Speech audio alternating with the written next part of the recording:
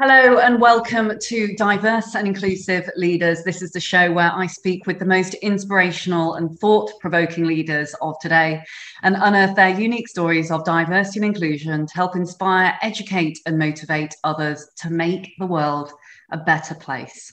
Today, I'm joined by the phenomenal Chris Moore. Now, Chris is the Chief Executive of the Clink charity based at HMP Highdown in Sutton. The work of the Clink charity is known UK and worldwide in reducing reoffending rates and rehabilitating prisoners through training them in cooking, cleaning, front of house service, and so much more. By training prisoners in the last 6 to 18 months of their sentence, supporting them into their release into full-time employment, the Clink charity has dramatically reduced not only reoffending rates, but has also made a significant impact and positive benefit to wider society. Chris has an astronomical career, having previously worked for Fenwick Limited as head of group restaurants, and he operated and ran a whole number of restaurants across many different sites. He's worked in retail from Harrods to general management to food hall eateries in addition, and he wears to this day a number of different hats. Welcome to the show, Chris. Hello. Thank you so much for joining us today. And I must say, you've got a terribly impressive profile, not only with your background, but also with the fantastic work you are doing. Can you tell us a little bit about yourself personally and also explain some of the work that you do at the Clink? Well, I've been in the hospitality industry all my life. I trained as a chef originally and then worked in hotels in various countries around the world. And then, as I say, ended up in Harrods for quite a long period of time as part of the team there, redeveloping the food and beverage offer, putting in a lot of food hall eateries, putting in some concessions as well, and also doing event catering. And the food has always been at the heart of everything that I do. And then I went into retail catering with the Fenwick Group. And again, it was just a time when department store catering was moving out of a little dark coffee shop in the corner next to the toilets to actually being something quite special, whether it be an internal branded offer or bringing high street brands into the retail to enhance the shopping experience. So we did that across many different stores across the country. But at the same time as that, I was also a trustee of a prison-based charity called the 25 Trust, which supported men in prison to help them really say that whilst you're in prison, you can sort of repair yourself, get your life back on track, and when you're released, come back and be a contribution to society. So I got to the stage of my life really where I thought, actually, I want to do more than just sort of earn money, and looked at the different opportunities, and working for a charity would be ideal. So I initially volunteered for the Clink charity, which was a fledgling. It had only been set up a few months before. And we worked really hard as part of a team to put that together and to make a real difference, to reduce reoffending. That is absolutely phenomenal, Chris. And talk to me about why this work is so important to you personally, because from being a chef in those early days, you know, I always want to ask, did you ever imagine you would end up where you are right now? Not at all, not for a minute, no. I mean, the job that I'm currently doing now as chief executive of the Clink charity is still running restaurants. It's still employing and training people, just it's in a rather unique environment with a little bit more, well, a lot more security there. So, no, I didn't for 1 minute, but I think what's been really nice about this role has been that I've had my career in the hospitality industry, but also I had 10 years in a prison-based charity, not really knowing why I was doing that bit. And then now it's the two have come together. So for the last 11 years, doing hospitality in a charity setup in a prison, the reason why we're doing it is reoffending is a huge challenge. Around 55,000 adults get released from prison every year in England and Wales, but 47% of them return back to prison within the first 12 months. And if their sentences were shorter than 12 months, that figure goes up over 65%. So the main reason for reoffending is there aren't enough people on the outside to support and help them reintegrate back into society, but also no bed, no job. So actually, if you can provide a bed, a job, and a bit of help and support, you can dramatically reduce the chances of reoffending. And the great thing with the hospitality industry is it's the third largest employer of manpower in the UK. Around 6 million people work in hospitality directly and indirectly, 1 in 9 jobs. So we know that if we have highly trained individuals, we can get them work. And this week alone, they're saying there's 188,000 vacancies in the hospitality industry. So we have no problem in getting our graduates work because they come out fully qualified, work ready. When you put it like that, a bed and a job, they're two such simple things I'm sure many people almost take for granted, that those can really significantly not only reduce, but prevent and provide a solution through the training, development, support that you give. It's really quite incredible. And how about some of the biases or challenges that you might have encountered along the way? Because despite doing such phenomenal, groundbreaking work, I'm sure you've had your fair share of challenges or organisations saying, actually, ex-prisoners, is this the right thing? What would you say to those people? Well, it's interesting because I used to be one of those people. I never knowingly employed anybody with a criminal record because I thought, actually, I've got enough people in my business trying to steal from me or not being totally honest. Why would I want to employ more? But actually, what I've come to realize through this role is actually that the men and women that are trained in prison get their qualifications, they're putting their past life behind them, but actually they're openly advising you of their background with a disclosure letter when they apply. So if you were to employ me, you'd know my last job, when I started, when I finished, maybe my salary, but nothing else about me. So that could be quite a risk. Whereas actually for a returning citizen coming out of prison, graduate, you'll know everything about them. They'll say what they did wrong. We'll support them by saying what we've done right in the 6 to 18 months they've been training with us. They've got their qualifications and they've got help and support on the outside. So TINC graduates really are a credible solution to the skill shortage.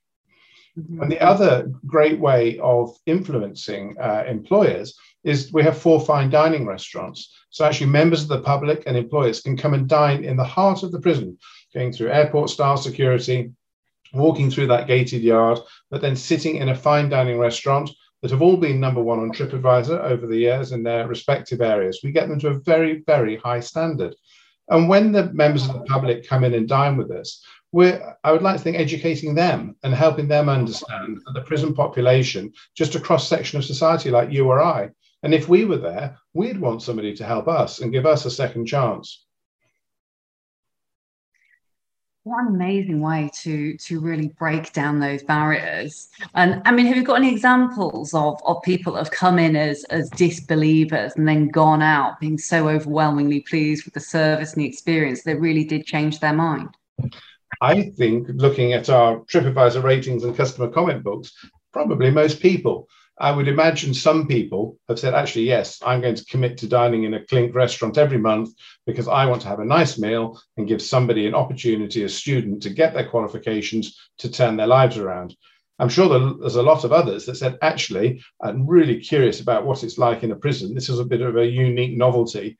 And they go, maybe fearing the worst, but they want that experience. But actually, I think it really does make a difference. And they can have a very nice meal of a very high standard. It is a catering college. It's not perfect. They will make mistakes, but we want them to make those mistakes whilst they're with us. So when they go out into the industry, they can hold down really good jobs. And where would life be if we were looking for perfection all of the time? This is about a learning journey and an opportunity to develop and keep sustainable social mobility for all of these amazing individuals that clearly have got the talent and the capability to really make something of their lives. And how about the golden nugget of advice that you would give to all employers out there who are perhaps considering hiring reoffenders? Go for it. I mean, the people that are leaving prison have served their sentence. They've spent that time hopefully getting themselves in a better place, and they've got to start off with a new walk in their life. And really, now more than ever, we're seeing in the papers every day huge skill shortages, and not just in the hospitality industry. I mean, haulage, with delivery drivers, we've got the workers in the hospitals, but we are really, really short staffed. So actually, if you've got a workforce of around 55,000 people being released from prison every year, why wouldn't we want to go and give them a chance? And I think it isn't exclusive just to catering. Other industries that have a skill shortage, whether it's haulage or building, hairdressing, go and train those skills in the prisons and get them work ready to come out and make a contribution to society, rather than costing the government 18 billion a year, which is the cost of reoffending. Unbelievable, 18 billion a year. And to quote one of your earlier stats, the third largest employer of people power in hospitality. It is something that simply cannot be ignored. And when we've been through such a terrible pandemic affecting so many people, us looking at more creative, more innovative ways to really reduce these skill shortages, why would you not give this an opportunity to really thrive within your organisation, hire these brilliant qualified people? Absolutely. And also, I think spreading it a little bit wider, if we look into the social mobility heading, there's many other groups of people that maybe haven't been in prison, or they're homeless or long-term unemployed. And we really need to be addressing that now and looking at all categories under the social mobility and certainly social mobility cold spots in the country as well, and seeing what we can do to help those people and train them up to get them into work and get them ready. The other piece of work we do is we have an event catering company that operates in London at big venues like the Guildhall or St Paul's Cathedral. And all the food for those events, which are dinners and cocktail parties up to around 1,000 people, the food is made in a prison by women training to gain their qualifications. And then that food's sent up to London in our chilled transport. And we work with the Centrepoint charity, training up the homeless students from Centrepoint, and they do around 50 hours with us to get a City and Guilds digital qualification. So we can get this cohort work ready and get them into work before potentially they may have gone down the wrong route, which could have led to a custodial sentence. So again, we're not just training people in prison not to go back again, but we're actually training people on the fringes that could potentially, with not too much change in their lifestyle, end up in prison. So we're trying to work at both ends of the scale. I'm so pleased that you mentioned social mobility there, and the fact that there's so many different areas that you're impacting. At DAL, we talk so much about holistic diversity, both visible diversity and also invisible diversity, and ultimately us driving social mobility and really giving opportunity to areas that frankly would have had no way near the level of opportunity as others, and recognizing that equity much of the time is so much more important than equality, because we'd all love to get to this state of play of being an equal world and an equal society. But you and I both know that that is sadly not what life is about. We need to first recognise the equity, to your point around social mobility and different areas, different places, lower, areas, higher areas of unemployment, and look at the solutions with which to ultimately fix those and start to sustainably level the playing field, which is absolutely what you're doing. I really do take my virtual hat off to you, Chris. And again, obviously, being in prison, we don't recruit them; they're there. So we don't cherry pick. We train all walks of life. The only proviso is they must have volunteered. We don't want to force them to do anything they don't want to do. But if they volunteer to be trained, we will train them 5 days a week for 6 to 18 months for them to get their City and Guilds national vocational qualifications, whether it be cooking, food service. We also run 3 farms and gardens, so growing our own veg and salad and keeping chickens. And those men and women working in those projects also get qualifications and go into the horticulture industry as well. Superb. And before we run out of time today, Chris, on the show, I'd love just to ask a couple of lightning round questions, if I may. I'm going to ask you the hardest question first. I wonder, clearly you're so passionate about what you do, but what would you say is your secret to success? I think just stay focused on what you want to do. be inclusive with people. I could have the best ideas in the world, but unless I've got a great team around me, nothing's going to happen. And actually, when you can enthuse a team around you, you can do amazing things. And the Clink is quite large now. It is its own identity. It's not any one person. It's not me. It's not the trustees. It's itself. And actually, everyone contributes to that. And the biggest contributor are our students as well, and now our graduates. And we have a huge alumni of graduates that are doing amazing jobs, predominantly in the hospitality industry, but not all of them. We have one that's an actor. We have another one that's in the Royal Navy. They're all over now, but it's a delight to see them. And the longer we go on, we're now in our 11th year, we now have graduates as head chefs of hotels and restaurants. They're now hiring in our graduates. They're coming in and doing masterclasses in our restaurants. And it's just great to see them just take the model and just take it to the next level. I can see the sense of pride when you're talking about all of the people that are impacted by this. It's just fantastic. And I wonder, out of curiosity, throughout your life, clearly there's been a number of heroes, sheroes, people of inspiration, shall we say. Who's been the biggest inspiration to you in your life, in your career thus far? I think in my career was my time when I worked at Harrods. I worked for Mohammed Al Fayed for 8 years, who some people might have a Marmite approach to him, but actually he was very passionate about the family and very passionate about people.